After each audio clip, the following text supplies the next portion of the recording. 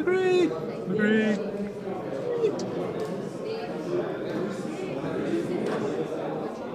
All right, everybody, calm down. Calm down. All right, all right. The 322nd meeting of the Illuminati is hereby called into order.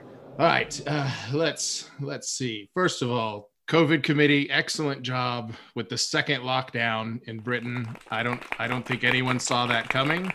I think that's some solid work. Let's see, Mr. Secretary, do we have any updates from the last meeting's minutes?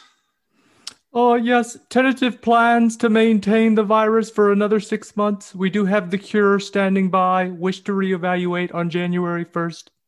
I like it. I like it. Let's make sure that our investments are going to be sound when we roll that cure out. All right. We want the returns. Yes, Mr. Chairman. And let's see.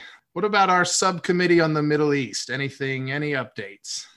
We're maintaining violence and aggression both against the Israelis and Palestinians. Efforts to maintain that war another 2,000 years look successful at this point. Wish to reevaluate on January 1st.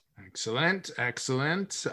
Yes. Okay. So, we better schedule some extra time for January 1st. It looks like we're going to have quite a busy meeting on our hand, but all in a day's work here at the Illuminati. What is next on the list? How are we doing? Where's the climate change committee? Climate change folks, what are we heating up to in the next couple of years? Yes. So we're aiming for at least another degree in the next couple of years. So we're going to do 1 degree, but we want to leave just enough polar ice caps that it can still be a pretty big debate. All right. Yes, I see. That one's good. That one's good. Mr. Chairman, I wish to be recognized.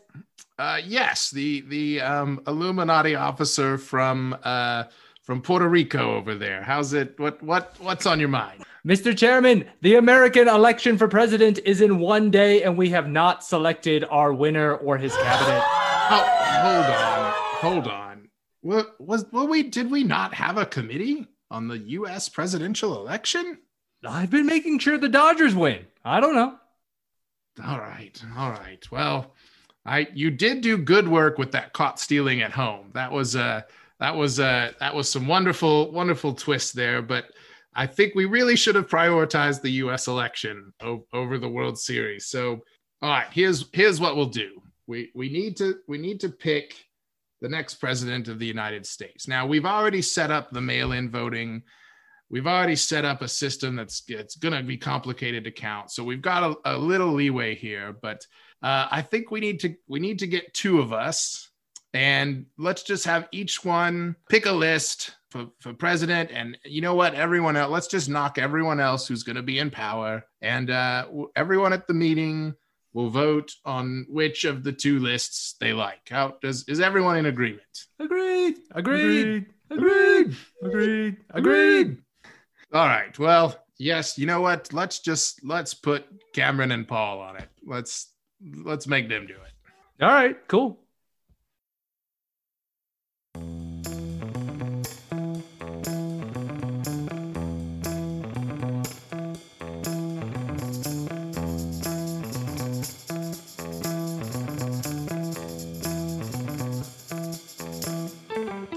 Hello, everybody, and welcome to the election night special of What's on Draft, the podcast where we take a topic from anything in the universe, going from books, movies, music, pop culture, and write a prompt on it. And then each of us draft a team so that you, the listener, can elect the team that did it the best. I am Paul, and I am here with my usual co-host, Cameron. We choose to record a podcast not because it is easy, but because it is hard and we have plenty of free time. Yes. And we are not joined tonight by our usual co-host or a guest, because in typical election fashion, we are giving you the 2 major parties, and that's it to select from. Oh, So burn. Cameron, results coming in tonight, probably not well known for the next couple of days. So while you've got some time here, what is your prediction for what's going to happen tonight? Ooh, it's going to be a barn burner. I think we're going to see record turnout, at least another 10 or 12 million people voting versus 2016. I think everybody's aligned that Biden will win the popular vote, which is just so interesting because I don't know if you can have three elections in 20 years that have a split electoral popular, but that's another issue. But this election seems like it's a pure referendum on Trump, and I think whoever wins is going to be able to walk away saying that either the Donald Trump experiment was a success or it was a failure. As far as my prediction, I think he is going to retain Pennsylvania and Florida and North Carolina. And I don't think the Democrats have a true shot of flipping Texas or Georgia. However, I think Biden's inlay with white working class folks in the Midwest are going to give him back Wisconsin and Michigan. And I think he's going to, I think we're all surprised here that Arizona is in play and that he's actually going to take it. And so that it's going to end up being a 269 tie until the folks in Omaha give Biden the second Nebraska district for one electoral vote, and the ending score is 270 to 268. Hail the chief. Joe Biden wins by 2 electoral votes. All right, so we can call this election the Cornhusker conundrum. Probably. Though, in all fairness, Trump is going to take the second Maine also, which he did last time around too, who also splits their votes. So that's my prediction. Though I wouldn't be surprised if it actually is a landslide for Biden. I think I ran the math, and it looked like if all swing states went to him, he had like 410. Versus if all swing states went to Trump, he had like 310. So obviously, statistically, everybody's talking that it looks like it should go Biden, but you never know. So what about you? Yeah, I think I guess my prediction will be a little more bullish for Biden than yours here. I think early in the night, Trump wins Florida. If you take some of the deep cuts on the polling, and I've listened to a couple podcasts with Steve Kornacki, the pollster guy that's on MSNBC or CNN. I forget which network he's on, but he does a good deep dive into the polls. And Trump has, and especially the last couple months, made a little bit of surprising headway with the Black and Hispanic population, and particularly like Cuban males are breaking for Trump. And that's a big enough voting block. I think Trump wins Florida, but everything that Trump's making up in those categories, he's losing like threefold in women, basically. And so I think, I think he ends up, my prediction is, I'm with you on Arizona. I think Biden also picks up North Carolina and gets Michigan and Wisconsin back. I'm not sure on Pennsylvania. So Pennsylvania's tough.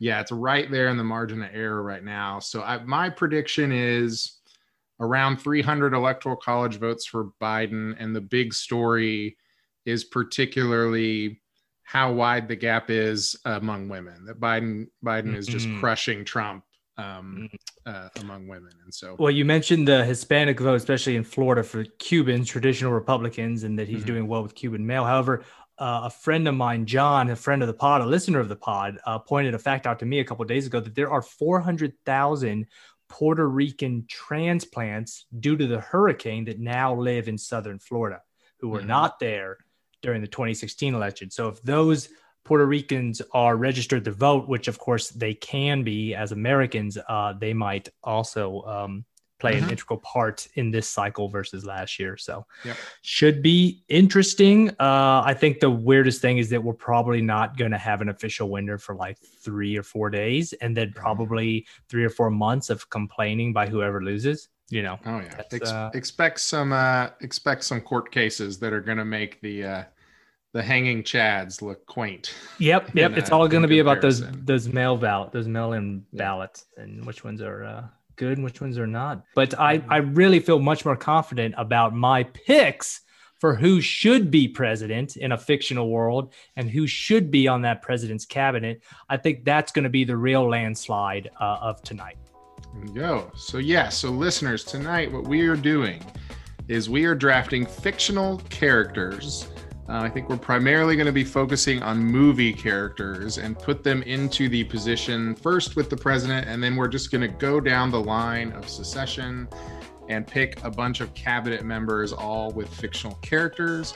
Our one stipulation is that the president who we pick must have been the president from the film that we are selecting. So we're drafting someone who's played a fictional president. Then for all of the other cabinet picks, try as we might, we could not locate many fictional secretaries of Health and Human Services. So we are opening those positions up to any fictional character. It was tough. Yes. And just as a side note, Paul, I had planned to skip President pro tempore and Speaker of the House since they're from a different branch of the government. Did you select Speaker of the House or I did not, no. Okay, I'm going good. Just executive branch. Perfect. So president, vice president, and then on to the secretaries. Yeah.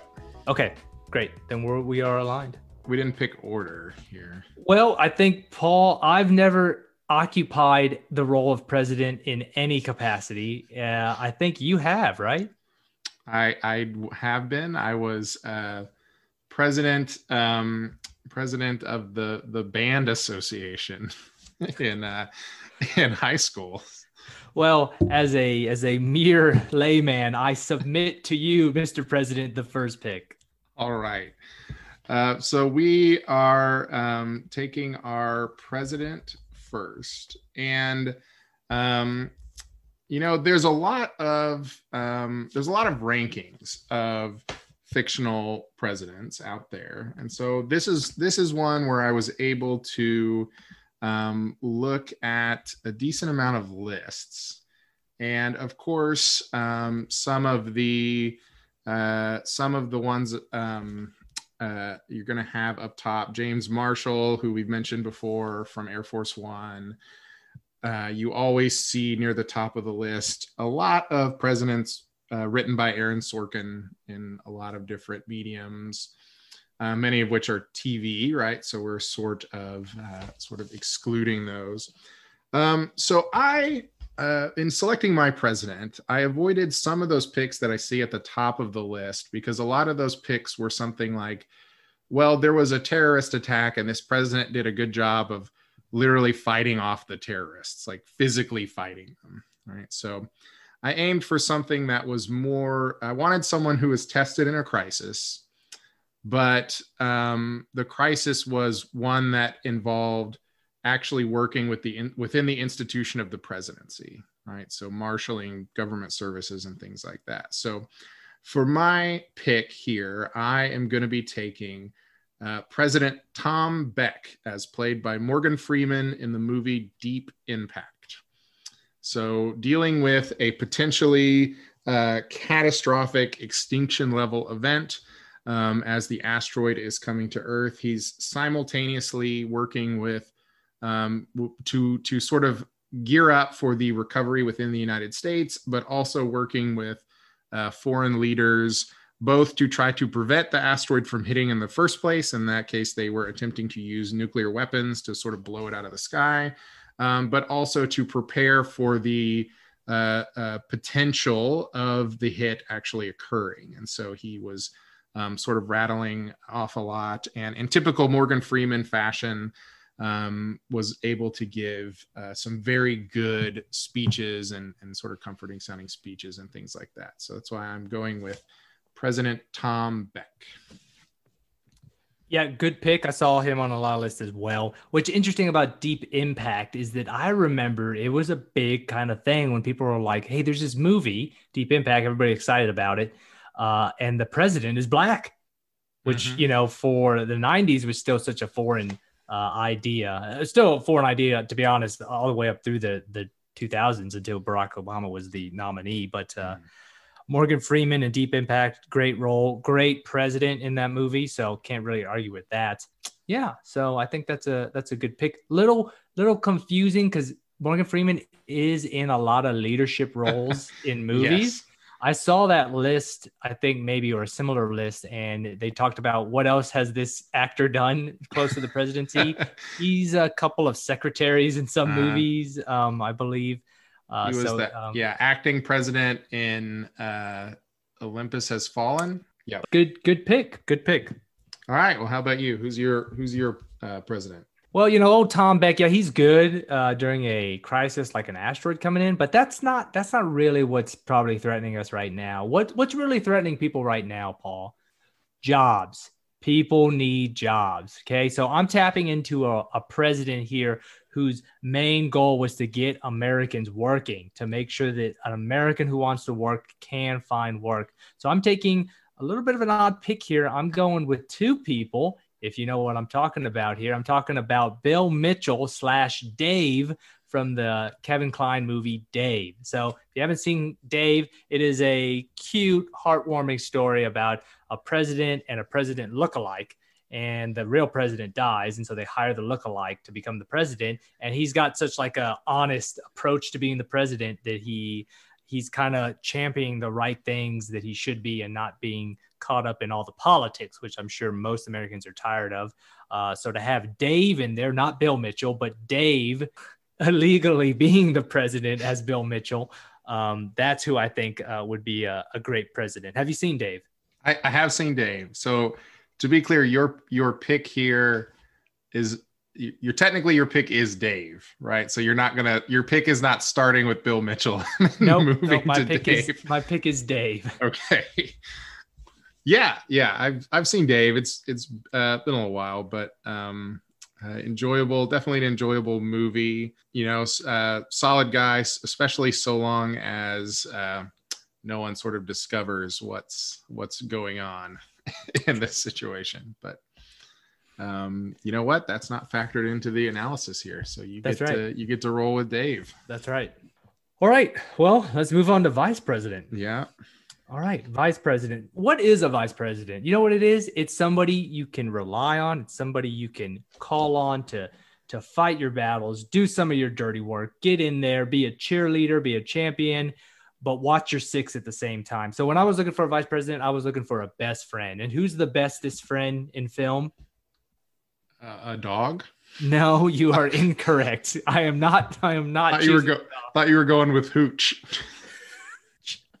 Okay, the best friend in film is Samwise Gamgee mm-hmm. from the Lord of the Rings series. Samwise Gamgee is a perfect vice president. He's going to have your back. He's going to fight your battles. You can always count on him, which is what you need in a vice president. You can't have a vice president who's kind of thinking about his own thing or her own thing. You need somebody who's going to you can count on them, 7 days of the week. So Samwise Gamgee is my vice president. Now, if Samwise has to come in and break a tie in the Senate, you think is he gonna be able to handle the responsibility, or is he gonna freeze up? I think Samwise is a pretty accurate character for a vice president. He's going to look to the president and say, which way do we want to go on this? And then, which way do we want to go, Mr. Baggins? And they'll tell him, Dave will tell him, hey, pass that jobs bill.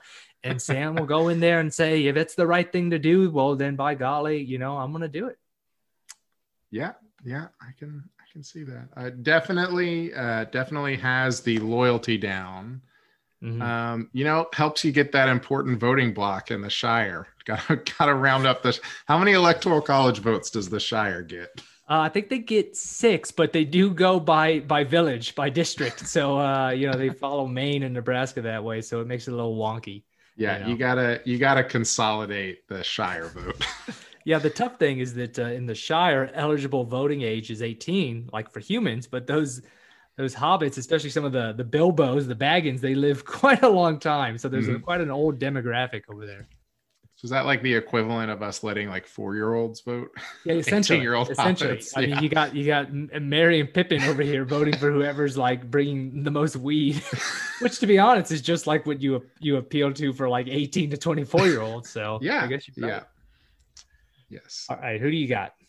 All right. So for my vice president, I think the qualities of a good vice president show up a lot on the campaign trail primarily. So can shore up a decent metropolitan area and is good at fundraising. And then the other thing is the vice president doesn't have a very active day-to-day role. So like you said, just sort of supports the president, but should be spending their time getting ready, right? Preparing. So in case something happens to the president, maybe President Beck is struck by a stray fragment of the asteroid here and knocked out. You got to be ready to step in. And so I'm going with someone who has financial success, comes from a big metropolitan area, but also is well known for his intense degree of planning and pre-planning. And so for my vice president, I am taking Bruce Wayne. I don't know about this. Number one, coming from a lot of money. Okay, so with a lot of money comes a lot of scandal. He is also a vigilante. So vice presidency leaves a lot of time open for vigilante work. So we're not losing Batman. Also, he's a little soft-spoken, right? Isn't he more a man of action than a man of words? And these are, except for maybe some of the more department heads, the vice president's kind of more of a man of words. He's out there communicating. Is Bruce going to be able to go out there and communicate when he doesn't even attend board meetings? Well, Bruce has the public persona where he likes to go out and schmooze it up a little bit. With models. But yes. And, we need more of that in the executive branch. But no, I think, again, it's his attention to detail that's going to be his biggest asset, right? So Bruce, right, famously is constantly gathering information. There's a whole storyline where somebody ends up breaking into, like a villain breaks into the Batcave, and it turns out that Bruce has an extensive dossier on everyone in the Justice League and how to defeat them. And the villain takes that and is using it. But, they go to Batman and they're like, we're all your friends. Why would you do that? And he's like, I trust you now. I don't know if I'm, what's going to happen in the future. We live in a world where people can get possessed or whatever, or change. So I'm going to prepare for literally every inevitability at all times. And Batman's kind of preparation for things has almost become a meme online because of the extent he does it in some of the comics. And so I imagine that if at any moment Beck says, the new hot button issue is, what regulations are we passing on waterways in the upper Northwest? And Bruce is going to say, hey, I got a file on it. Here you go. Okay. I feel like he'd probably do a little bit better, maybe chief of staff or something, or, something like that. But vice president. Okay. So a little conniving. We'll see if he can carry the ticket in 8 years. So, all right. So that takes us to our Secretary of State. And I have several options that I like here for Secretary of State. I was looking for someone who is well-traveled, has a good understanding of other cultures, and someone with an academic background, I think is a good choice for Secretary of State. So I'm going to go with someone who I think has that background, has some language skills, has a deep knowledge of world history. My hope is that some of his escapades in other countries don't come back to be a little scandalous in the administration. But I am going to take Indiana Jones as my Secretary of State. Okay. Harrison Ford, Indiana Jones. Yeah, definitely cultured. He's got a good academic background, so he's not going to be walking into meetings not understanding the people he's talking to. So I think that's a good win. Bit of a bookworm though, right? He's an archaeologist, so not quite a people person, right? He's comfortable with old bones, right, and old maps. So I'm not sure how well he's going to do because we know Secretary of State, right? That's the premier secretary in the cabinet. That's the person who has the most power, is involved with a lot of the foreign affairs. I don't know if Indy is the guy who's going to be able to kind of schmooze and play hardball with foreign ministers, foreign national leaders. I don't know. Hey, I think you put him in a room with someone and he tells him about the time that he punched a few Nazis, and he's gonna win anyone over. That's true. That'll always get people on your side. This guy fought Nazis, man. All right, no, that's fair. All right, well, you're taking a Secretary of State, a popular character from a popular franchise. I'm going to take a character from a popular franchise as well. In fact, I'm going to take a character that has co-starred with your Secretary of State. So we got a real dueling here with Secretary of State. I'm taking Princess and General Leia Organa, Leia Solo. So I'm taking the Princess Leia here for my Secretary of State, a diplomat first and foremost. So obviously pre-Galactic Civil War, a leader among the rebellion and a diplomat, and then later a wartime leader, a general, and a senator after the Galactic Civil War. So she's occupied almost every role in government or civil service and has led people in each of those roles. So she seems just like a perfect candidate for Secretary of State and dealing with both peacetime and wartime, which I think is tough to find for fictional characters because we're in a finite setting of one movie. But I think Leia Organa is that perfect pick. Yeah, we almost had dueling Star Wars picks here because I had Mon Mothma on my list. Ooh, Mon Mothma's good. Also good, but depending on how you slice it, a lot of the Mon Mothma history is technically not canon anymore. Right. So a lot of her diplomatic work was wiped out with the purchase of Star Wars by Disney, and so that sort of swayed me into the indie category. But yeah, Leia is super solid pick. Cannot go wrong with Princess Leia. All right, moving on. Secretary of the Treasury. Which interesting, Paul. I'm sure you knew this, right? But the order of succession is based on the creation of the office. So, like Homeland Security is at the bottom, even though it's probably the most important once your leadership gets taken out. But it's behind, labor and urban development or whatever. Yeah, I guess you could argue that if say there's some sort of event that takes out 5 or 6 people at the top of the order, maybe you want your Secretary of Homeland Security to have continuity in the role and just keep Homeland Security moving along while whoever's the new president has to figure out the presidency role. That makes sense. I don't think like a lot of things in the bureaucracy or the government, the constitutional government of the United States, I don't think a lot of it makes too much sense now, but good spin on it there. Good spin. Okay, Secretary of the Treasury. This is going to be my oldest pick, not oldest as in the oldest character, but the film is the oldest film. Gotcha. I want somebody, we're talking about Treasury, right? A lot of Americans are very skeptical about what's going on with their money and with the money of the nation. And so I want an honest man in that role. Somebody who can talk straight to us and break it down and then treat us like good, honest people and make sure that taking our well-being into account. So I'm going with a classic, a Frank Capra classic. I'm going with George Bailey, who of course was the president of Bailey Building and Loan, career banker, an honest, good man, the richest man in the whole town. No man is a failure who has friends. And George Bailey is our friend. Was on my list. He was not at when I jotted down my ideas for treasurer, he didn't end up at the top, but I definitely gave it some consideration as a plus, right? He's famously good at explaining monetary policy to people. So he has the scene where he just basically explains how the bank works to all of the angry townspeople. It's like, I don't have all the money right here. I'm not. It's in your roof, buddy. It's over there. Yeah. Yeah. So yeah, honest, to a fault, right? Is he gonna?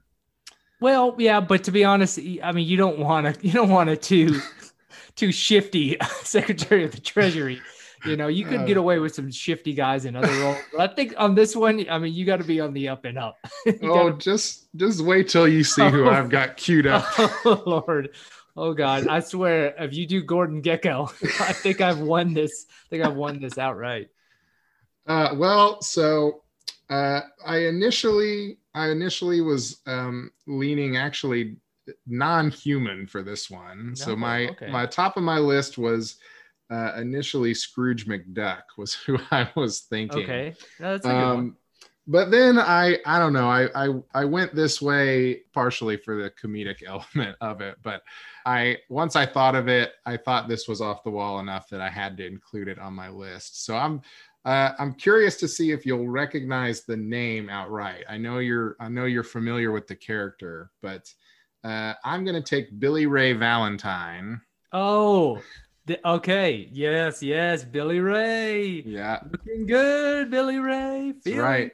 Lewis. Yep. So from Trading Places, Billy Ray, the street smart guy that the rich sort of investors end up swapping into place into their large investment firm, and then attempting to sort of get rich, and then they flip the tables by shorting frozen orange juice futures after planting some bad evidence. And so I like Billy Ray's street smarts. I like his obviously has a good understanding of the financial system, that he's able to successfully pull off this scheme that after the popularity of the movie actually got some attention in Congress about regulating insider trading kind of things. But, I think he's going to have he might, if he sees a bad financial forecast coming and he doesn't want the stock market to take a hit, I don't think he's not going to do anything illegal, but I think he's going to be able to sort of make the pitch and smooth over what's happening in a way that he can kind of handle a rough situation like that. Yeah, this is a good pick. So Paul, my alternate for George Bailey is Louis Winthorpe III.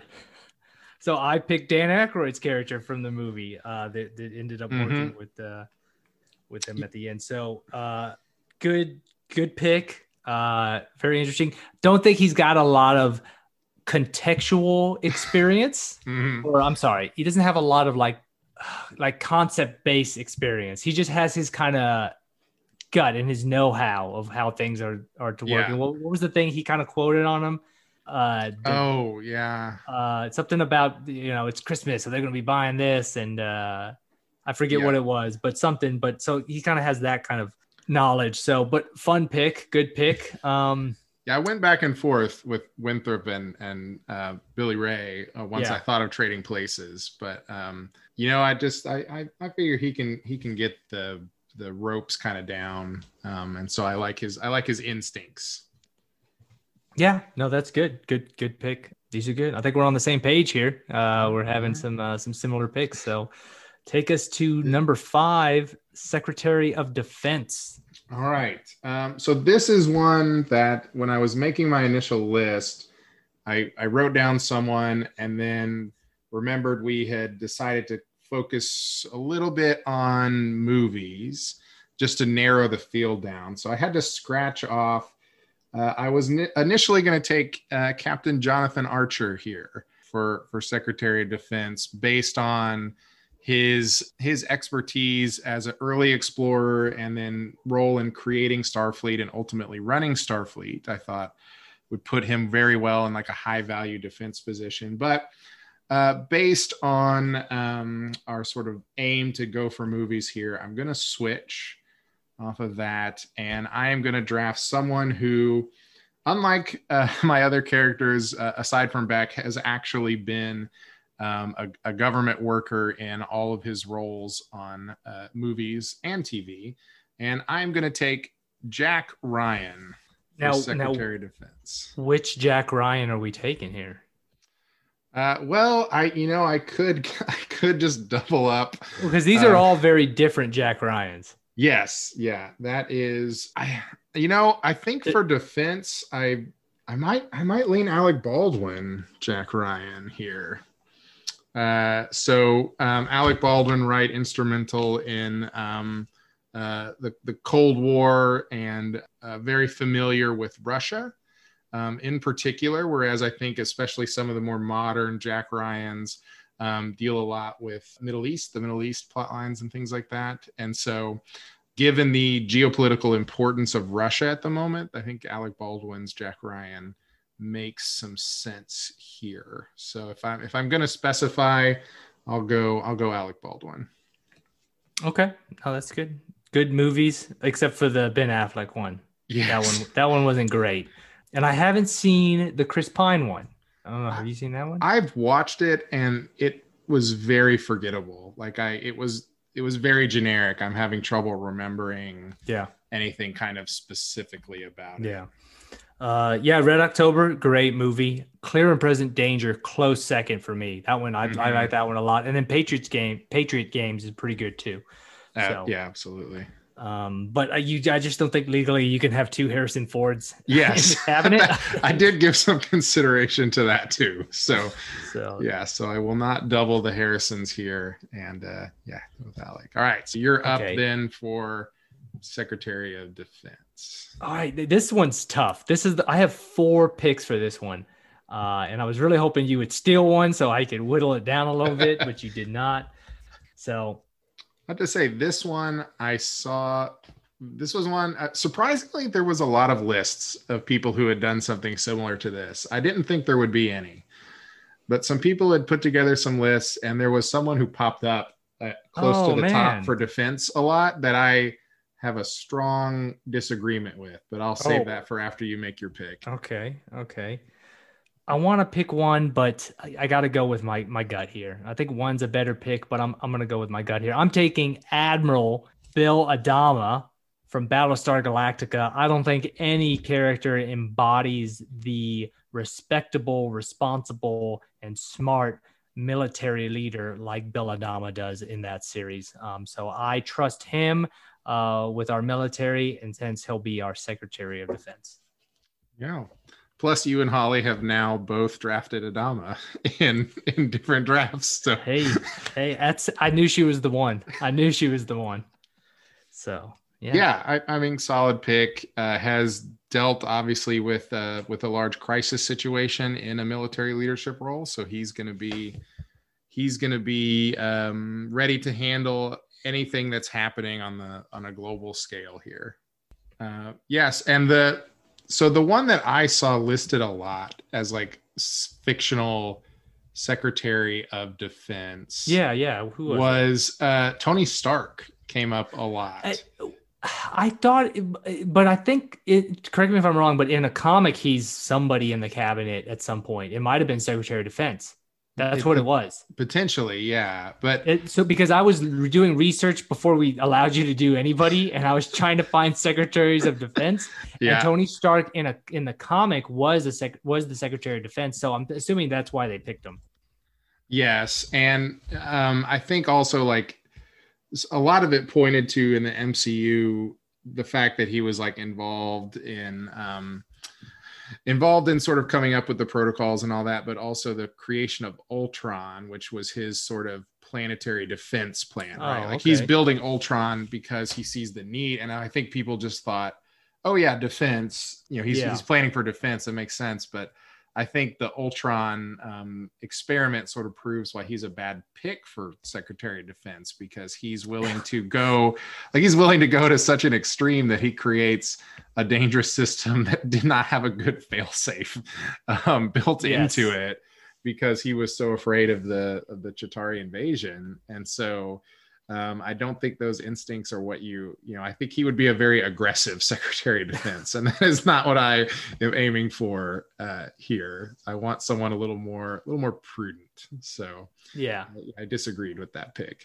No, who else did they have? Anybody good? I don't remember a lot of it was like people who were just good at fighting in something. Yeah. And so it was like, oh, this guy is a karate Right. master, so Yeah, he should be. no. Yeah, I was not into that kind of stuff. So Okay. All right. Attorney General, right? Our only non-secretary here, Attorney General, right? So when we talk about Attorney General, what are we talking about? A lawyer. Talking about a lawyer.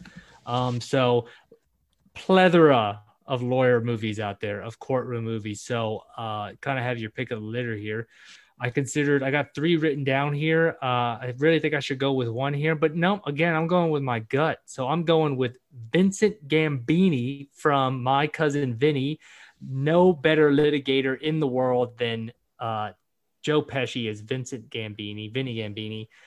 Great movie, a funny movie. I mean, just a top to bottom quality film. If you haven't seen My Cousin Vinny and you want a 90s courtroom comedy with a great Marissa Tomei, this is the movie to watch. But Vincent Gambini from My Cousin Vinny. Absolutely. Yes. I mean, I think you're right. You got to go with a lawyer. And there's a lot of big names up there for fictional lawyers. I actually did not think of Vinny, but it's a solid choice. I agree. Well, he doesn't appeal too much to the Utes that much. The Utes, but a little inside joke there from the movie. Yeah, My Cousin Vinny, one of my favorite movies. I haven't got Holly to watch it yet. I'm hoping it's not too dated. Some of these great movies from the 90s end up being a little dated, but I think this one's a winner. I think Marissa Tomei won the Oscar, if I'm not mistaken, for her role as the Bronx girlfriend, the real Italian kind of. Yeah, that sounds. I don't remember specifically, but that sounds right that she won for it. Yeah. So that's my Attorney General. I think we're going to be able to deal with those legal issues with old Vinny G handling them. So, Paul, did you have a AG ready to go? I did this. Yes, I did have an AG, and so there's one name that pops up a lot for this one too, that I think is a solid and very obvious choice. But I think so the one that I saw a lot was Atticus Finch, was up at the top. One of my favorite characters. So I think it's a solid choice, but I'm going to go in a slightly different direction, but still hitting on a lot of the same elements. So my Attorney General is going to be juror number 8. Ooh, 12 Angry Men. He has no law experience. He is not a member of the bar in any state. But Paul's making him Attorney General because he's an honest man who knows how to get a kid off of a murder charge. That's right. Well, look, the whole premise in the movie is that there is a rush to sort of judgment, and especially heavily favoring incarceration, which is something I think we see a lot in the United States, and even in this is something I sort of think and read about a lot, which is that when you're talking about criminal justice reform, a lot of times it's even with people who are generally favorable to criminal justice reform, right? So like you point out that there's inequalities in the system, and they say, okay, this white person got off, did some sort of crime, got off really easy. A black person in this situation would never get that same sentence, right? That light sentence. And there's a lot of people who will agree on that point. But then there's a big subsection of those people that say, well, the solution to that is to make sure that the white criminals get the same punishment, like the same really big punishment. And I would rather move the other direction and say, lean more towards a criminal justice system that is based more on rehabilitation and not overly long sentences and that kind of stuff. And so juror number 8 was able to bring a room of very convinced people around to that sort of side of the argument. And so I want him out there doing that kind of work as my attorney general. And specifically when it comes to making decisions on things like commutations that the attorney general does a lot. Again, I like his instincts and that kind of stuff. And so I'm going with juror number 8 here. Yeah, good pick. Juror number 8, Henry Fonda. Great movie. Well, I'm assuming from the 1956 version of the movie. Yeah. So yeah, good movie. So I'm assuming based on your approach here to criminal justice, you won't be holding many rallies shouting "lock them up" as your one and only point to solve crime in the country. So yeah, President Beck not going to be. I'm not going to be not the president of Law and Order. Yeah, no. Okay. All right, juror 8. No, that's a good one. One of my favorite movies. I can watch that one any day. A limited storytelling at its finest, and it's always a great character piece. All the great jurors.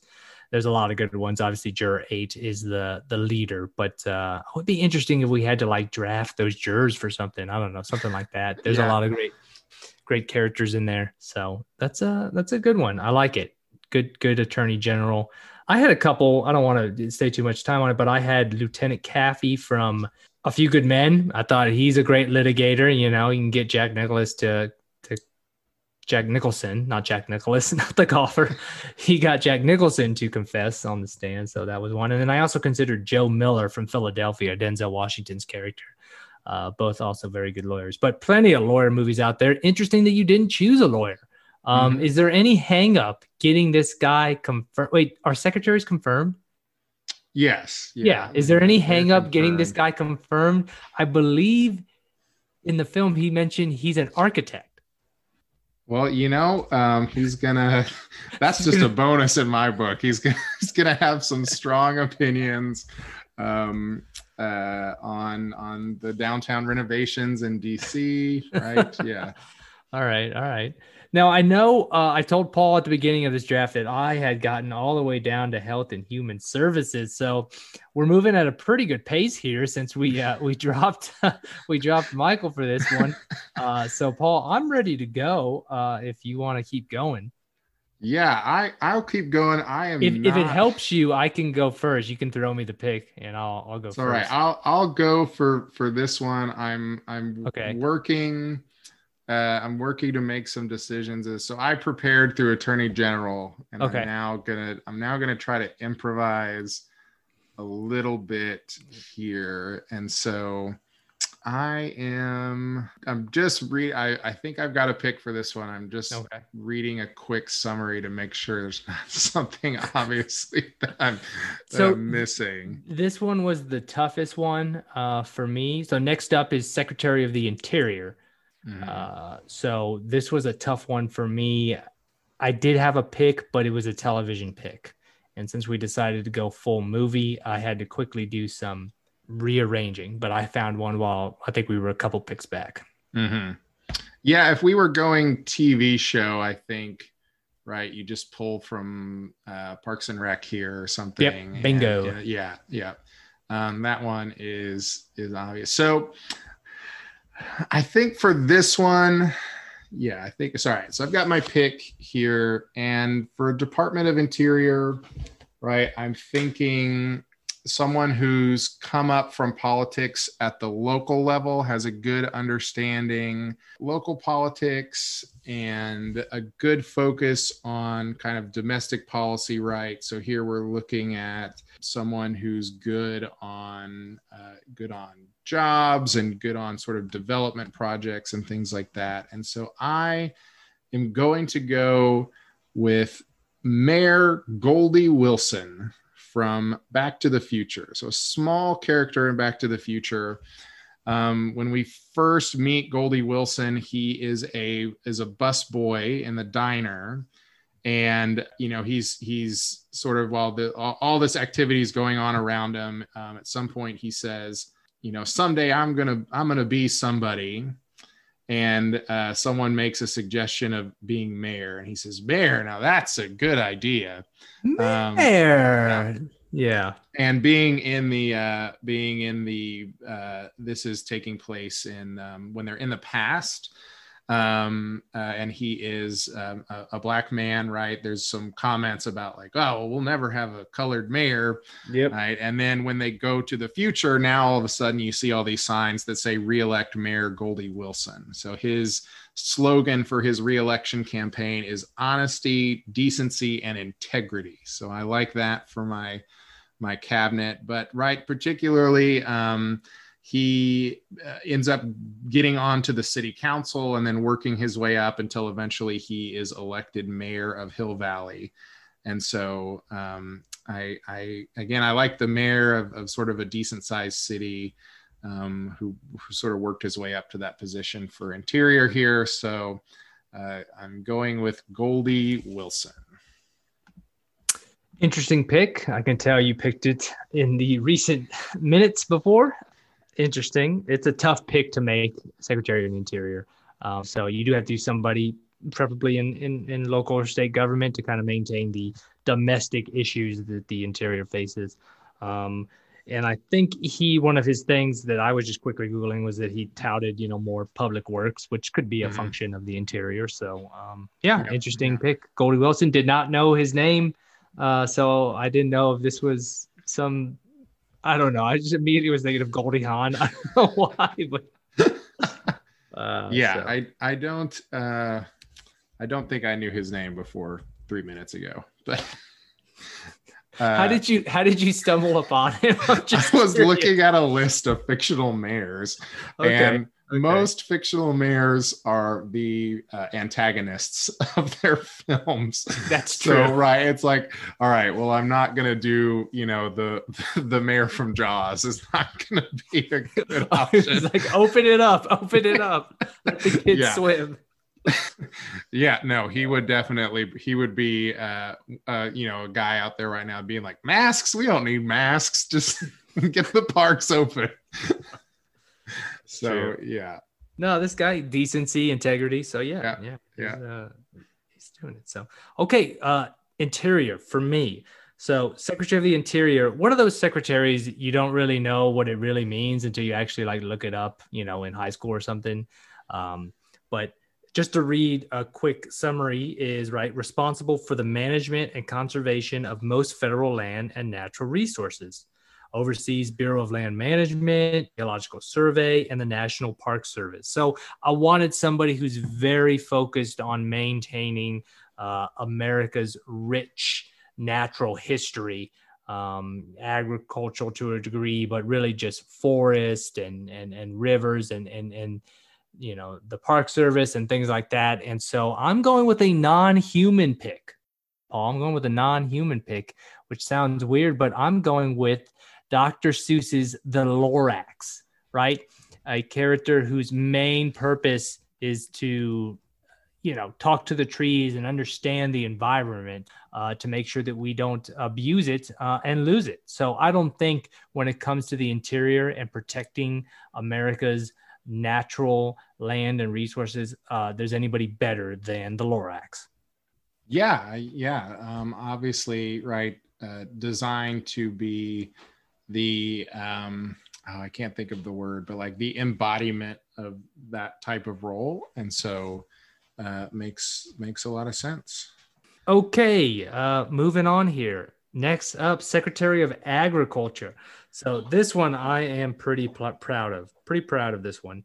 Only have one, no backup, so I'm glad I'm going first. But what are we looking for here? I'm looking for a farmer, an honest man doing an honest day's work that understands what farming is about. What else do I like? Baseball. So I'm going with none other than Ray Kinsella, the main character from Field of Dreams. He's from Iowa. He is a corn farmer. This guy knows that if you maintain the farms, people will come. So I'm taking Kevin Costner's Ray Kinsella. Yeah, that's a super solid pick. I'm currently trying to think of all the fictional farmers that I know of, and I had not gotten to Field of Dreams, but I like it. Not only right has the understanding of agriculture, but building something up, a big construction project. He's not just your small town farmer. I think a lot of fictional farmers you see are just they run a small farm, and maybe the plot of the movie is that the big mega farms running them out of business, or they have a bad crop and they got to figure out what to do or something like that. But Yep. Yeah, good with a big public works project essentially. Yeah, exactly. This guy can get it done on a grand scale, on a national scale. And who knows if at some point, President Dave says, "Hey, I have a new baseball initiative. I want baseball parks all over the country." This is the guy to do it. So he can do a couple of different things, and maybe he can even go to heaven. Let us know what it's about. Yeah, there you go. They're shrinking minor league baseball, so he could step in and say, "You know what? I'm not putting up with this. I need more minor league baseball franchises." I got a lot of talent in this cornfield that I need to put places. So I'm gonna go a little off the wall with this one here, as I probably will be for many of my picks moving forward. I'm gonna go with an animal for this one. An animal who is this legal? I mean, if you can take the Lorax, I think an animal can make it on the cabinet. An animal who is familiar with the farm, being a farm animal, but also familiar with running a farm, and did a good job running a farm until some of the other animals mucked the system up for the worse. I'm gonna take Snowball from Animal Farm as my Secretary of the Agriculture here. So Snowball writes the original 7 commandments that they live by on the farm until the more conniving pig Napoleon steps in and starts to change the rules a little bit, right? So under Snowball's original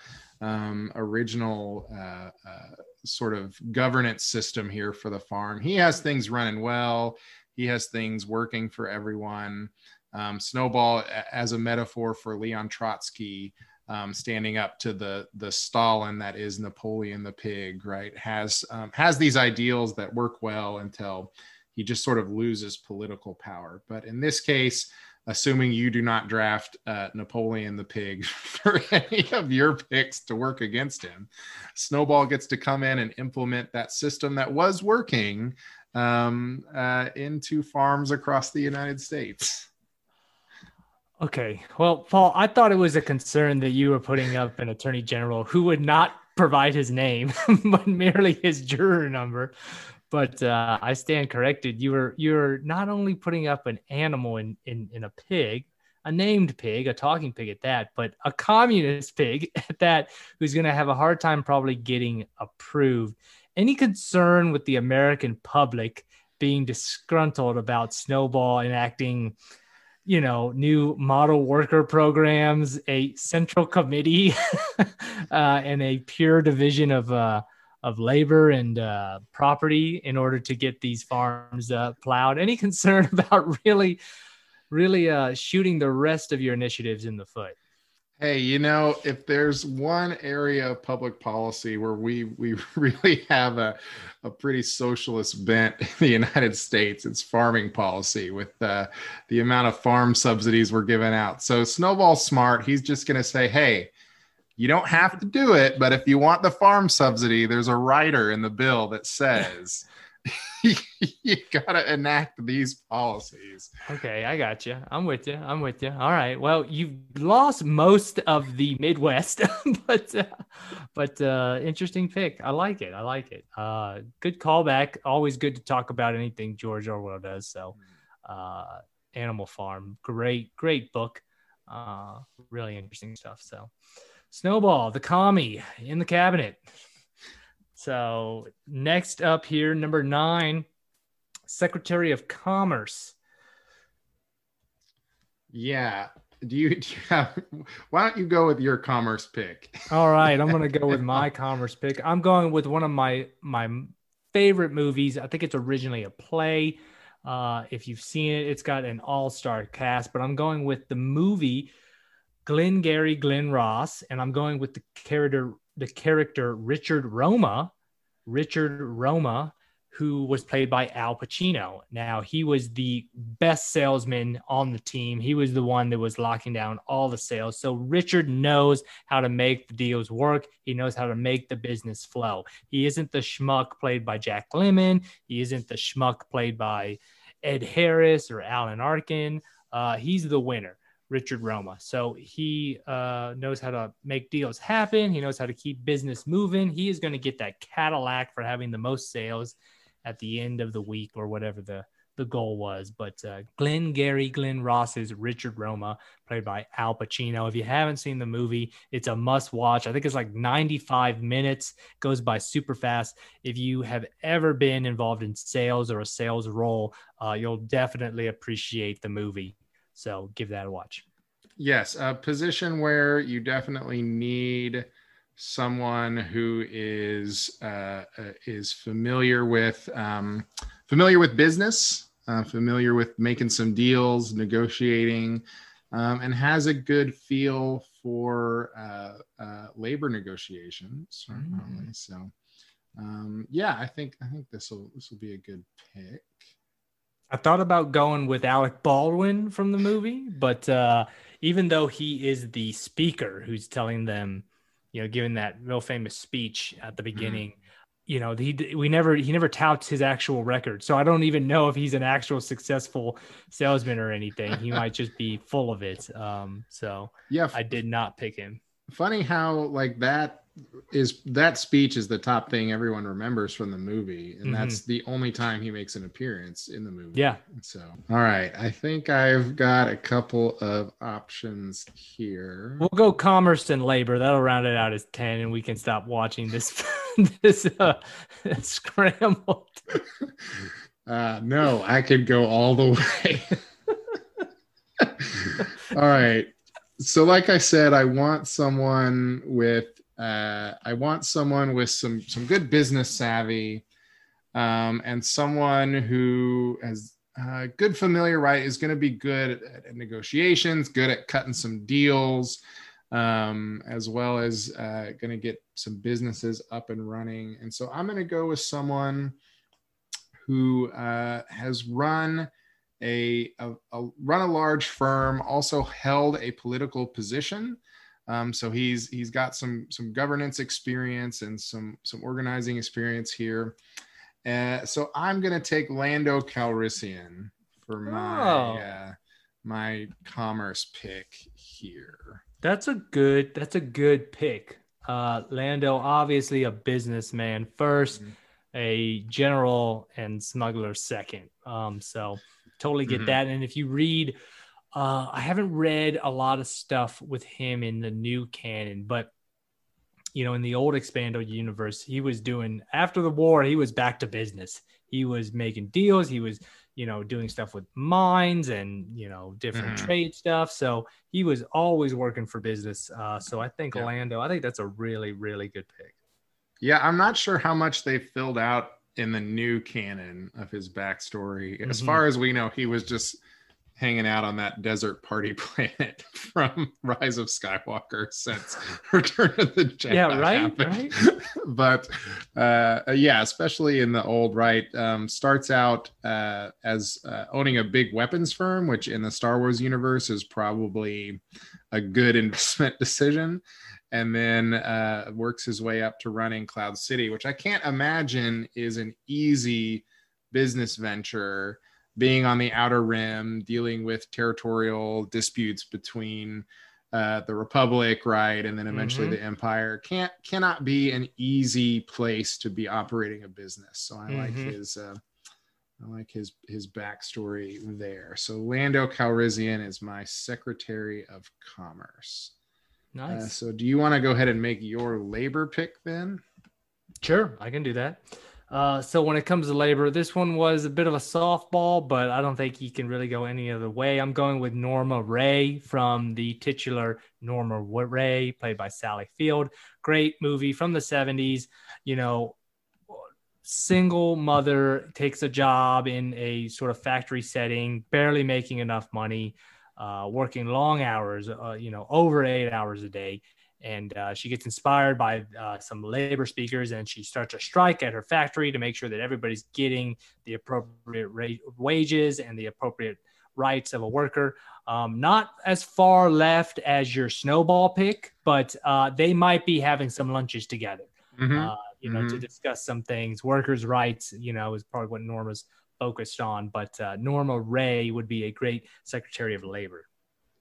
Yes. Yeah. I've really backed myself into a position here as I'm one of the last people to be defending the communist platform. But you know what? I guess I'm all in for snowball here. But yeah, like you said, a pick that comes up, makes a lot of sense here, has the background, right? The worker background, and then based on a true story. So we know, we sort of know how that works out, and how that specifically led to sort of improvements of the union position there in North Carolina. So yeah, it's a good pick. All right. So I, in thinking here for a good pick for the labor secretary, I was thinking of sort of, there's a lot of movies where there's high profile people that take on like corporations, right? So the first name that kind of popped into my head was Erin Brockovich, but although good legal skills, right, not specifically dealing with labor relations, and so not quite in the same area. So I've decided to go overseas here. So technically, right, we have had several foreign-born members of the cabinet. It just means that you're not technically in the line of succession. You would be skipped over that because you have to be a natural-born U.S. citizen to serve as president, even as acting president. So this pick will not be in line. Not a concern for Snowball. Hey, Snowball. Is the farm an animal farm? Do they say where it is? I feel like it's in England. It probably is in England, but I'm not sure they. Sorry, the movie version looks like it's in England, so I don't know. Yeah, I don't think they specify though. So theoretically, it could be an American farm. But if maybe either way, by the time you get down to Snowball or my next pick, I think that you're going to have bigger issues on your hand than if you have to skip one cabinet position. Who do we got here? I am drafting from jolly old England. Another Batman connection here, played by Mr. Christian Bale.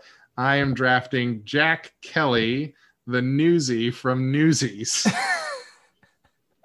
All right. I have not seen that Newsies, so. Yeah, so right, Newsies is all about a group of newspaper boys in London who are operating under. It might actually be. Oh no, I'm sorry. I was. Is it in New York? The movie is in. Is the original play in UK? I don't know. The movie is in New York because I just remembered the big song is "I'm the King of New York." So never mind. I've got an American in here. Yeah, so a group of New York newspaper boys who are just operating under really bad conditions where they are overworked and underpaid, and they decide to fight back against the newspaper industry and how it's treating them, and sort of take things into their own hands. And Jack Kelly, played by Christian Bale, is one of the main organizers of the labor movement within the Newsies community. So I'm going with Jack Kelly, and can also perk up the cabinet with a few good tunes when the time arises. Yeah, nothing like fighting the cause with music, with song. So good pick. No, that's a good one to pull out your rear. That's a good one. That's better than just going with some Star Wars character that can be sort of fit and shoehorned into a role. So I like that. That's good. That's Yeah. good. Yeah. Jack Kelly. All right. Keep going or what? I can see what I can come up with here. All right, you look. I have my Health and Human Services. All right, you go for. Don't forget to Services. put it on the board there. Your pick and. Oh yeah. All right, so for my director or secretary of Health and Human Services, I'm going with a great film which has really peaked in popularity right at the beginning of the pandemic. I'm going with the film Contagion, which is a really dark and serious film about a pandemic, similar to the one that we're in now, actually far more deadly, obviously. So I'm going with Lawrence Fishburne's character, Dr. Ellis Cheever. Cheever was the director of the Center for Disease Control, the CDC, in Atlanta, and he was integral in first understanding how deadly the disease in the movie was, and kind of combating that with the full force of the government and the CDC. So he did survive the movie, so he is alive. So that's who I'm going with. Only seen the movie once, but I remember it being really good, a real good film. And I remember Lawrence Fishburne's character in there, and he was a more kind of director level person, wasn't too deep into the science. I think at a certain level, even for a certain department, you really just need more of a manager than you do somebody who actually knows like biologically what's happening at all the time. So he wasn't in like the science role that a couple of the other characters were. He was a little bit more about the more bureaucratic, the leader trying to figure out how to mitigate the panic and the spread in the real world, in the real US. So I'm going with Dr. Ellis Cheever from Contagion for my Secretary of Health and Human Services. Yeah, the CDC is a good natural promotion point for thinking about someone to fill Health and Human Services. So I think that makes a lot of sense. And I think like you, I think I've maybe seen the movie once. I think Contagion is one. There's like a handful, right, of like pandemic movies, and so I probably end up getting several of them kind of mixed up in my head. Yeah, I was also looking at Outbreak, that movie, something like that. So yeah, a virus or a disease film. Is not a popular, but it's a genre that pops back up in film every once in a while. It'd be interesting to see when the next kind of disease film comes out at this point. Who really wants to write about one right now? So I don't know. Yeah, well, there's the one set to come out. They just put the trailer out, the one that Michael Bay produced. That's literally a COVID thriller. Did you see that for Songbird? Yeah, so it's he didn't direct it, he did produce it, and it's about a world where COVID has mutated, and so there is. When was it made? They have made it like literally during the past several months. So they've made it under COVID conditions. And it is, so COVID's mutated, so they can't create a vaccine because of the mutation. And the mutation increases the mortality rate so that 50% of people who get infected die. And so governments around the world have enacted more extreme lockdown procedures. And so you have to scan yourself, and if you're at risk of infection and you leave your apartment or whatever, there's an armed SWAT team that kind of chases you down. Then it gets into what is this on? Is this being released streaming or what? They just put the first trailer out the other day, so I'm not sure what their plan is. I assume they would like to get it into movies or into theaters, but just depends on at what point it is actually ready to come out. Okay. I'm not wanting to just take the easy way out here and go with like Oh, Bones. I was trying to. I had the similar problem. I was looking for doctors, Mhm. and there just aren't that really. There aren't a lot of doctors in Yeah. movies, to be Well, honest. They aren't there's a lot of doctors, but they're either the fact that they're a doctor is immaterial to correct. what they're doing, They don't show or anything. Yeah. yeah. All right, just for this, just for the sake of time here, I'm gonna go with one of the first options that I sort of came to when going down the list here. So I'm also going to turn to the CDC. Now, in the film that I'm going to be pulling from, the doctor that I have found was not the director of the CDC, so you do have that going in your favor, but has dealt with a very extreme situation and has shown herself willing to go after maybe unconventional approaches to solving the problem, and willing to go against the sort of mainstream orthodoxy when she knows that the institution is not doing the right thing. I'll be very surprised if you can place this name with the movie. I am taking Dr. Allison Reed of the CDC, played by Julianne Moore. And so if I told you that she was alongside David Duchovny and Orlando Jones, would that ring a bell?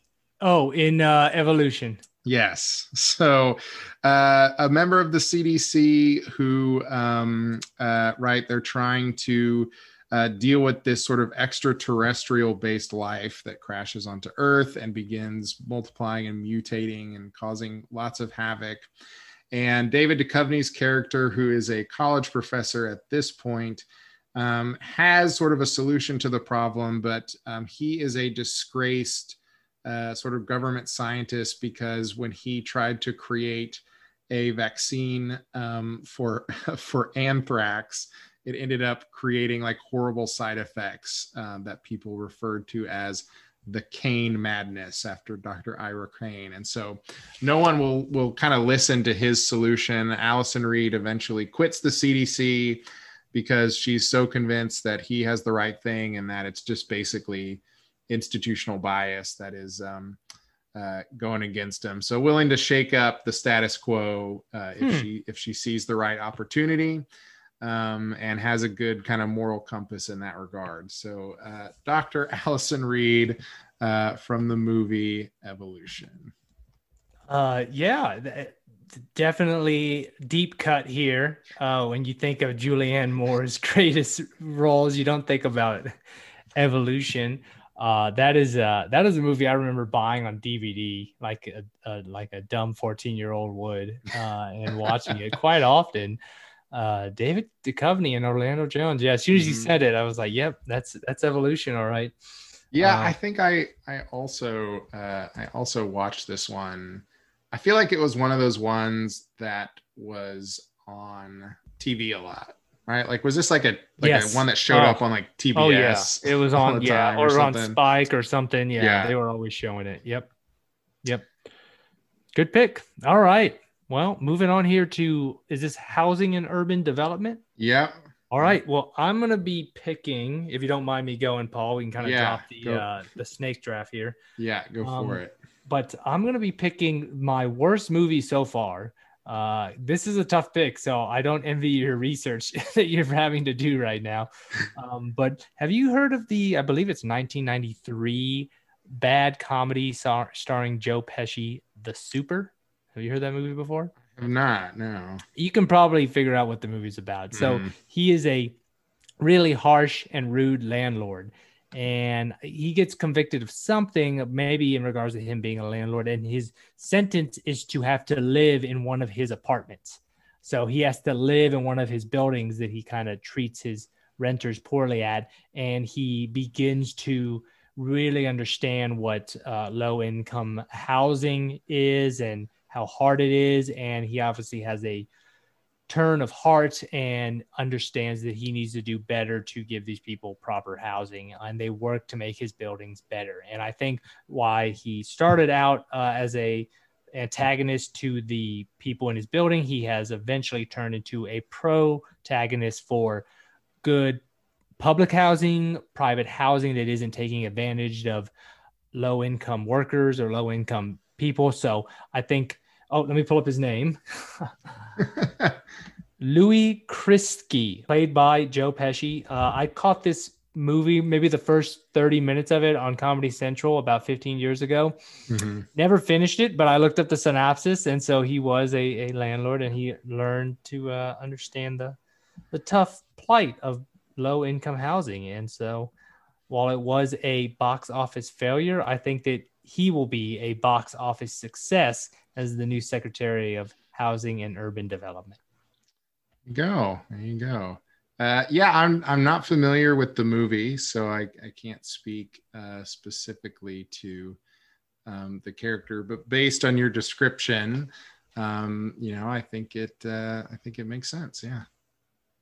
All right, I've got a pick here for my HUD secretary, and I am gonna go here.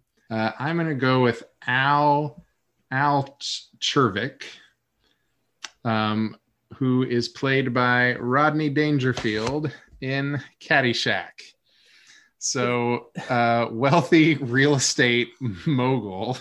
So he's probably getting on the cabinet because he's pulling a few connections. But although he is wealthy, he's obviously kind of the driving force behind being willing to accept the more kind of common man into the country club in the movie Caddyshack and shaking up again the kind of establishment. And so I don't think you do not get a good feel of how he runs his real estate business. But based on his kind of easy portrayal in the movie, I'm willing to bet he's more of a blue collar guy than someone who's going to be, your Donald Trump real estate kind of type. So going with Rodney Dangerfield from Caddyshack here. All right, man. Your picks are getting, they are getting eyebrow raising for sure. Al Chervik. Yeah, I don't even know if they say his full name. I don't think so. I think he just shows up. He just drives up his car. So that's interesting. Okay, well, good pick. Good. Well, I don't know though. We'll see. We'll see. All right, who do we got? What's next? What's after next is transportation. Okay, all right. Here we go.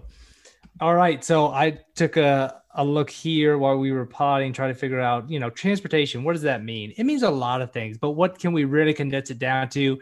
Trucking, right? What is the blood force of American commerce? It is our trucking industry. It moves our product across great distances. So who's a great trucker? Who do you want kind of understanding the truckers and the transportation industry while probably being able to do a lot of other things? Old Jack Burton from Big Trouble in Little China, played by Kurt Russell. He's a trucker. He's out there. He's on the CB. He's moving product, and he's also fighting, 10,000-year-old Chinese warlords. So he might be in transportation, but should we get into an issue with old Chinese disposed warlords and creatures, we'll call on old Jack Burton to help us out. So I got Jack Burton as our transportation secretary. What the hell? Yeah, I feel like based on Big Trouble in Little China, he's going to have very little plan, stumble through a meeting, right? Somehow maybe knock himself or someone else unconscious at some point, and then at the end of the day, you're just going to look at the finished project or whatever they're working on and be like, I don't know how it happened, but it happened. This is the greatest highway system that has ever been constructed. So that's what I got for transportation. All right, I've got a pick I'm going to make for pure comedic purposes here. As opposed to your last few picks. Okay, go for it. All right, so I like the Jack Burton, pick for this one. So I think what I'm going to do is establish some dueling Kurt Russells here at this pick. And when we think of transportation, you can get someone who is just good at maintaining the status quo, right? Getting out, getting trucks on the road, that's fine. But what about someone who can take us into the future of transportation? I'm talking transdimensional transportation here. I'm going to go with Colonel Jack O'Neill from Stargate, right? He's going to be bringing this Stargate technology into the picture. So it's one thing to get trucks moving on the road, but what if we could just teleport that truck across the United States? Just take the road out of the picture. So Colonel Jack O'Neill. Okay, so you are hoping that Jack O'Neill is going to somehow duplicate the Stargate, which is an ancient Egyptian tool, and find a way to implement it across the nation so we can just transport. If he can make it happen, I think you got yourself another 4 years just off of that alone. So you'd hope so. People are like, I hate the Stargate. It's killing jobs. Right. All those road construction workers, interesting. I thought when you said dueling, I thought you were going to go with Sly Stallone with Over the Top. I did consider that. We could have had a little Tango and Cash. A little Tango and Cash connection there. But I meant literally another Kurt Russell. Another Kurt Russell. Okay, nice. All right, what's next? Energy is Energy. Next. All right, I've done all my research, so I'm good here. I'm going with a little known film that I watched years ago on cable. It is called Chain Reaction. Have you ever seen it? I don't think I have. So it stars Keanu Reeves, I think Rachel Weisz, and it's got Morgan Freeman and a couple other character actors in it. But it's about this group of scientists, and Keanu Reeves plays Eddie Kaslovich. He plays a scientist, and they discover how to convert hydrogen into, or how to convert hydrogen from water into a clean energy source. And they're able to do this and essentially solve all of the world's energy problems. Now, the movie centers on people find out about this and, they don't want to throw the entire energy industry into flux. So they try to kill their research and, assassinate them. But essentially, Keanu's character, Eddie Kaslovich, is somebody at the forefront of energy research. So I think he would be a great energy secretary. Eddie Kaslovich. I have not seen the movie, but I have listened to the episode of Can't Get Enough of Keanu about this movie. So the podcast, I've mentioned it before, right? They go through the filmography of Keanu Reeves, and they have gotten to Chain Reaction. So I've listened to people describe this. So obviously a scientist who's working directly in the kind of field that we're talking about here. So I think that makes sense. All right. Have you been able to do anything?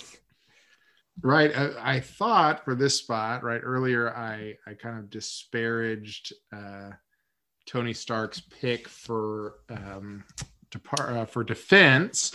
He makes a little more sense here, I think, for energy, being that he created sort of a renewable energy source for the Iron Man suit and was transitioning Stark Industries that way. My worry is that he's going to be a little uninterested in the day-to-day activities that the Department of Energy, right? So I looked then at a couple of other options, and I'm gonna go with someone who's actually the villain in their movie, but also dealing with renewable energies. And I think the circumstances of how he became a villain are unlikely to be replicated at the Department of Energy.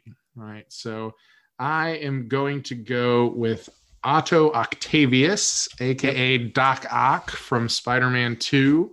Again, looking at a powerful renewable energy source, coming up with the science behind it, ends up becoming obsessed with Spider-Man only because the controlling chip for those arms in his back gets knocked out in the experiment.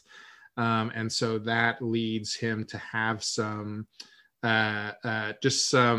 interference mentally, right? That sort of pushes him into this aggressive state that you see in the first half of the movie is not really true to his nature. And although he commits, right, once he enters that sort of villainous state because of the chip, he does commit a few acts. He's not like a lot of other supervillains. He's not going out and just murdering people, right? He's robbing a bank. He does eventually put Mary Jane in danger once he becomes really obsessed with Spider-Man. And of course, the city in danger because he kind of messes up his experiment at the end. But I think if you take especially the pre-arm, Otto Octavius has a really good knowledge of energy, of the science of energy, has worked in the research system. So he's worked, you got to pull out, got to be able to shake hands to get government grants and things like that. So I think he's got those skills. And so long as nobody puts some mechanical arms on his back and break the inhibitor chip that is oddly like external and just placed right on the outside of those arms, that just seems like bad product design. But as long as that doesn't happen, I think he will be a solid pick.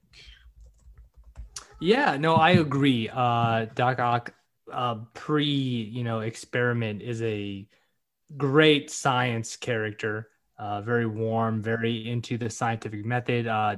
It's unfortunate that he turned bad there with the experiment. So, but I can definitely see tapping into his character pre that experiment would be a great pick for Secretary of Energy. So I think that's a good pick. All right. Last two. We're here. We might as well finish it up here. So we have education up next. So for this one, I noticed that this probably needs to be a teacher. So again, a decent amount of teacher roles in film, but I'm going to go with another classic here. Sidney Poitier in To Sir with Love as Mark Thackeray. Now, if you haven't seen To Sir with Love, it is a quieter film. There you go, Mark Thackeray. But he is an American engineer and he's having a hard time finding a work in London. So he takes on a job as a substitute teacher for high schoolers and he really connects with the kids. So he's an educated guy. He's been in the teaching field. And I think any Sidney Poitier role really should be in this cabinet. So putting him in education would be a good move. So Mark Thackeray from To Sir with Love. Absolutely. Yeah. Solid pick. I think you're right in really needing a teacher in the role, right? So obviously at this moment, we've got Betsy DeVos in the role, and you could just tell, right? Even coming in, she has, a mix of policy positions, some of which I probably agree with, but even when she's talking about the kind of things that I would be inclined to agree with her on, it's just like, all right, you don't have an understanding of how this actually functions within a school. And that means that you're a poor advocate, even for the stuff that I like. And then, obviously has other positions that I don't care for there. So you definitely need someone who has been a teacher and has been in that institution. So yeah, I was gonna pick Jaime Escalante from Stand and Deliver, however played by James Edwards Olmos, or Edward James Olmos, which I already have as Bill Adama, so couldn't double up. So but you can't argue with Sidney Poitier, so I'll take him any day of the week. They said you got to think teacher first, and so it's a little easier to start narrowing it down offhand. I gotta say, there's There's an easy one. There's an easy pick here if you can't find anything, but it was just a little too easy for me. well, And to be honest, I don't gravitate to that type of teacher if you know who I'm talking I about. think I So, know who you're talking about because I was just gonna say, right, would this be oh Captain, my Captain here that you're oh, thinking yes, it of? would. Yes, it would. Yes. So, right, I think my hot take is that I don't think he's actually a good teacher. Hmm. I think all of his teaching techniques are really about, in the classroom in the moment, like getting a feeling, but I don't know how anything that he's doing is actually going to lead to sort of greater knowledge of literature. Like I guess the argument is he's getting them interested in literature so they'll sort of go about it Passionate their about own. it. Yeah, but I don't think that translates into actual like Right. yeah, like I think it's sort of anti-establishment in that he's going against the Yeah. school, but and sometimes you can swing a little too far in the Yep. anti-establishment Yep. direction. Yeah. So yeah, so I thought of that, and then I'm just not a fan. So I don't want to take that. I tend to gravitate towards the comic book side of things. So I'd already thought of this character. There's other teachers, right, that I are good individually. So like Mr. Miyagi comes up on a lot of lists. Holland, Richard Dreyfuss from Mr. Holland's Opus comes up. Yep. Well-known teachers, but they are not involved in sort of upper level administration. So they're not looking at the big, right. They're not looking at the bigger picture. And so I'm going to go here with Professor Charles Xavier. Oh, that's pretty good. Secretary. So obviously in founding his own school, a school that's not just your average school, but dealing with unusual circumstances and trying to get mutant children educated, in control of their own powers, and deal with the fact that they're sort of rejected by society, and fighting for equality at the same time he's operating a school. So he's got involved in the big sort of endeavors and things like that, but also the day-to-day operation of the entire school. And he does some one-on-one teaching as well. So I think he's got all kind of sides of it. So I'm going to go with Professor X here. Wow, really good pick. Yep. Nope, didn't consider Professor X. I think that is a home run hire. Not just, like you said, in education, but also trying to fight for mutant rights and rights in general. So an all around great guy. You can't go wrong with a bald guy. You really can't. That's right. They're kind of the tops. So good pick. And I misspoke earlier. Now we have two left. I didn't know you didn't have Homeland Security on the bottom here. Then it's only been around for 20 years. So so first though we have Department of Veteran Affairs. So I got somebody lined up here. I'm going with Ron Kovic from Born on the 4th of July. Tom Cruise. When you talk about a story about a veteran, no story is more powerful than Born on the 4th of July, Oliver Stone film. Tom Cruise, of course, plays a paralyzed Vietnam veteran who comes back to America and obviously has a tough time transitioning, as a lot of veterans do. So the movie is really about him going through that transition, not just being paralyzed, but being a veteran, and especially being a veteran, in a country that is having a hard time digest the war, like most wars. So powerful movie. One of the critiques I've heard about it though has been that it has a very optimistic ending to it. It's years later. He's about to be like a public speaker at like a big event, and everything's all great. And I've heard some people say that, PTSD, especially among veterans, sometimes that is putting too much of a nice bow on the story, and that there's a lot of hard work to do with PTSD and helping veterans, and we shouldn't just have a nice stinger on the end there where everything's all nice and good. And hey, he got over being, a veteran and dealing with the whole war thing. It's like it's something that maybe, you don't get over. So that critique alone, though,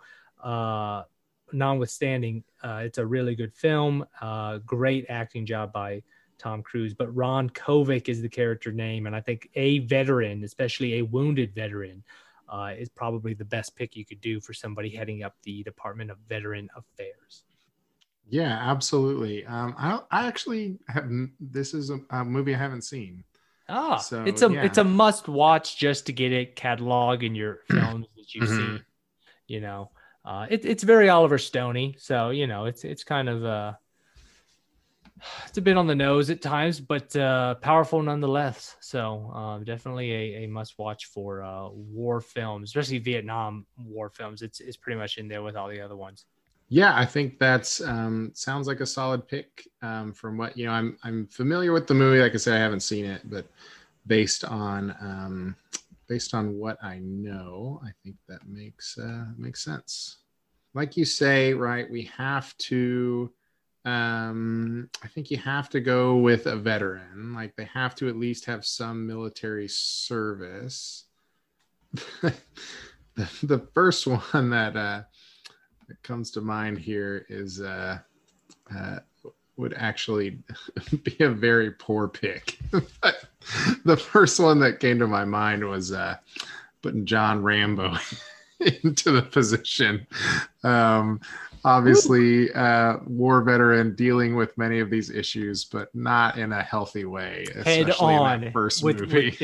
With explosive tipped arrows.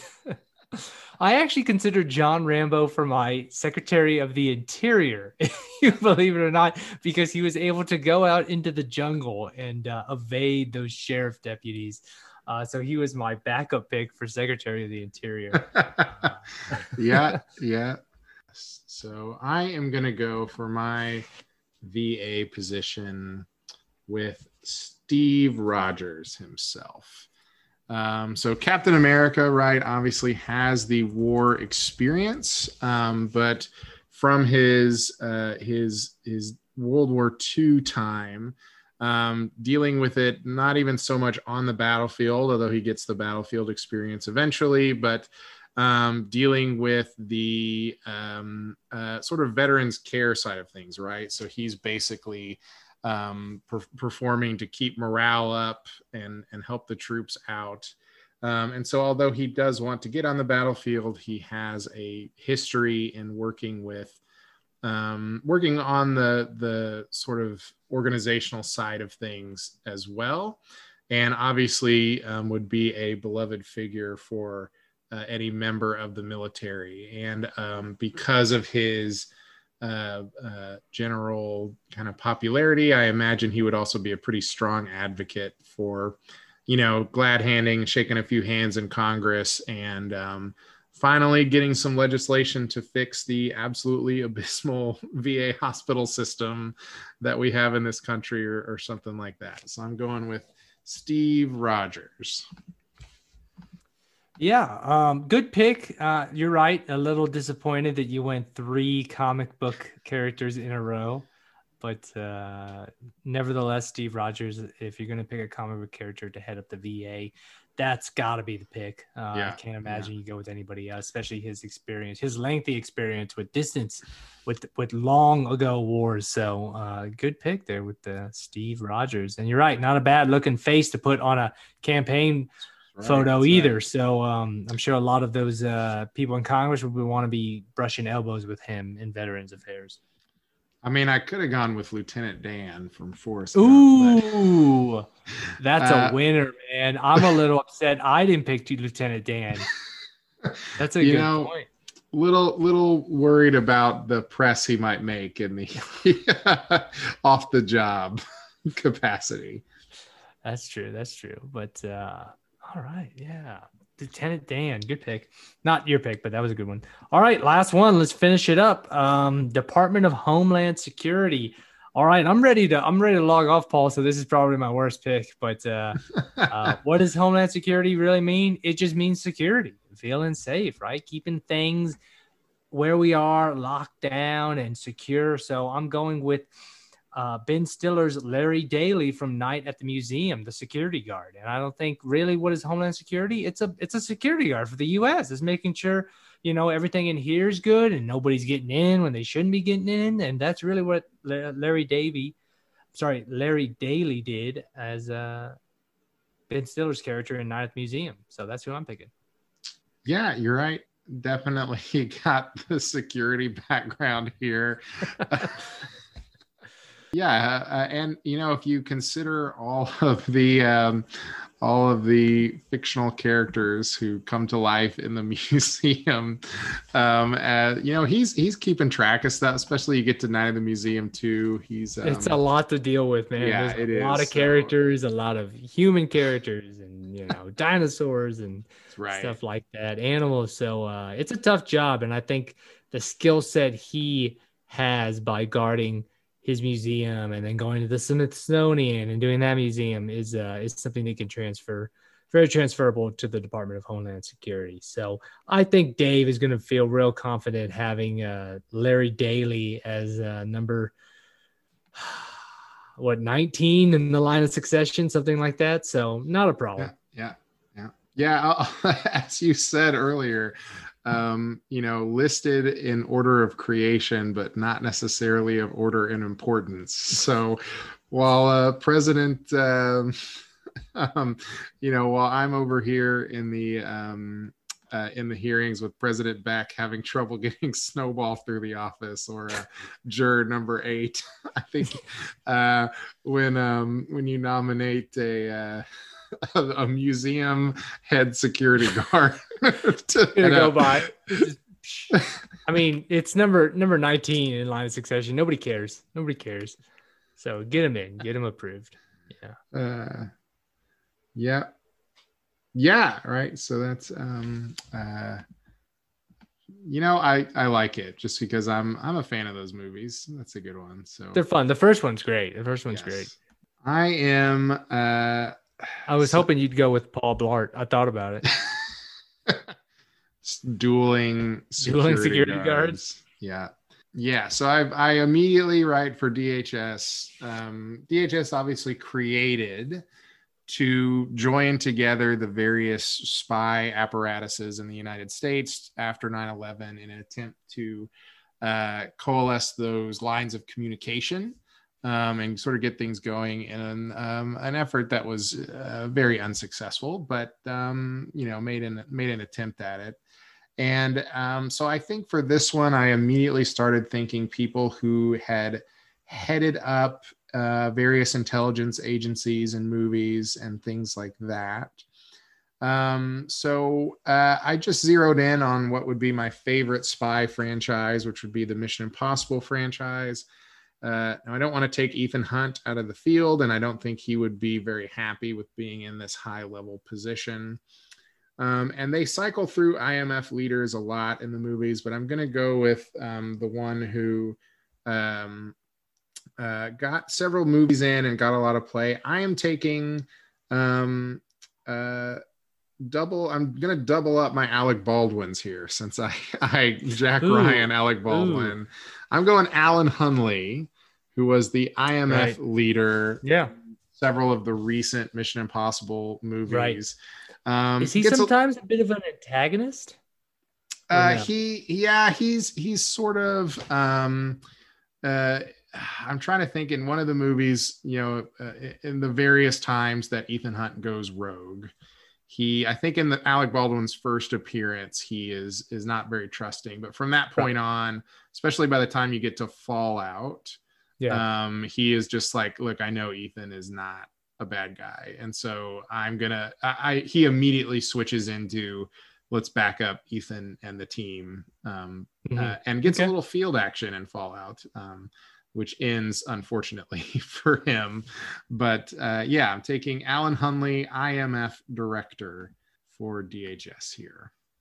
All right. No, good pick. Good pick. Much more traditional pick to the role versus my security guard. But, America's about, starting out from the bottom and rising to the top. And I think given the opportunity, Larry Daly will prove just an effective Secretary of Homeland Security. So. All right, so that wraps up our entire cabinets here. Yeah, why don't you go ahead and take it away then? Okay, starting off at the bottom here for the Department of Homeland Security, I have from Night at the Museum, Larry Daly, Ben Stiller's character. Then for Department of Veteran Affairs, I have from Born on the 4th of July, Tom Cruise's Ron Kovic. For Secretary of Education, I have Sidney Poitier from To Serve with Love's character Mark Thatchery.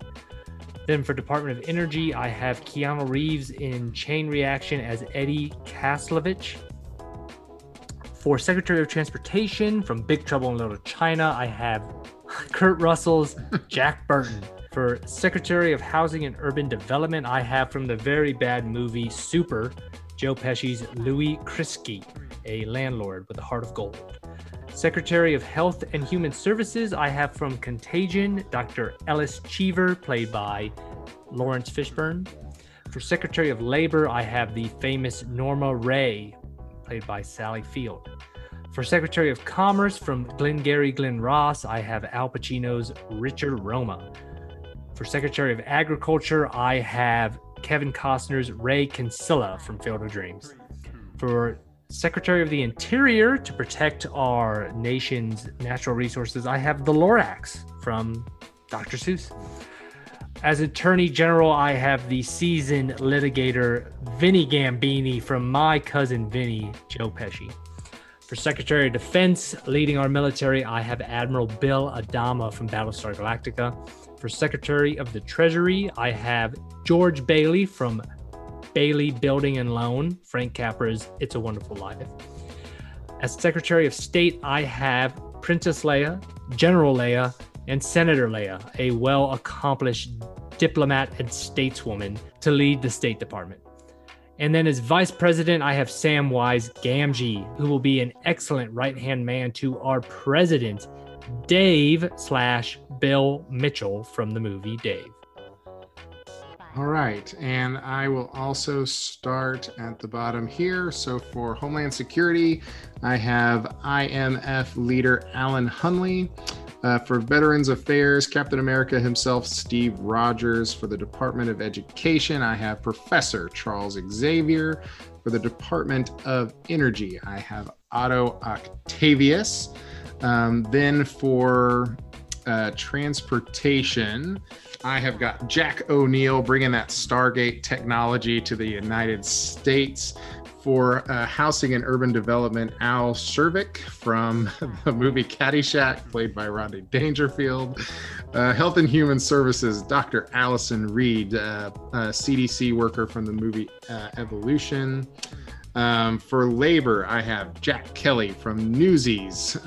For the Department of Commerce, Lando Calrissian. For the Department of Agriculture, in a controversial pick, we have appointed Snowball the Pig. For the Department of Interior, I have Mayor Goldie Wilson from Back to the Future. Attorney General, I have Juror Number 8. For the Department of Defense, I have Jack Ryan, specifically the Alec Baldwin Jack Ryan from The Hunt for Red October.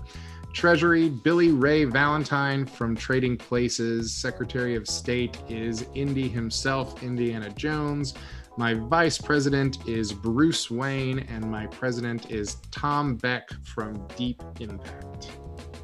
All right, so that wraps us up for the evening. Remember, you can find all of our social media accounts if you go to anchor.fm/what'sondraft. They will also be linked to the show notes for this episode. If you head to our Twitter or Facebook page, you can elect one of these cabinets. So vote for which of these two cabinets you feel like should would do better at steering the United States.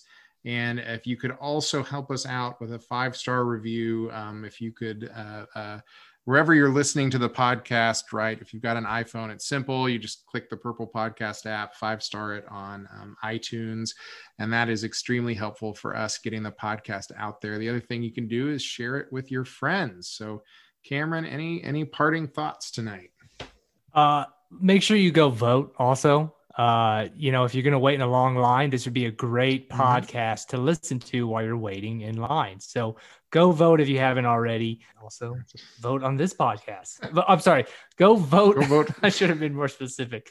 Go vote in your actual election while you're also voting for, who won on tonight's pod. But go vote for real also. Get ready for that Cornhusker conundrum. Oh boy, go Big Blue? I don't know.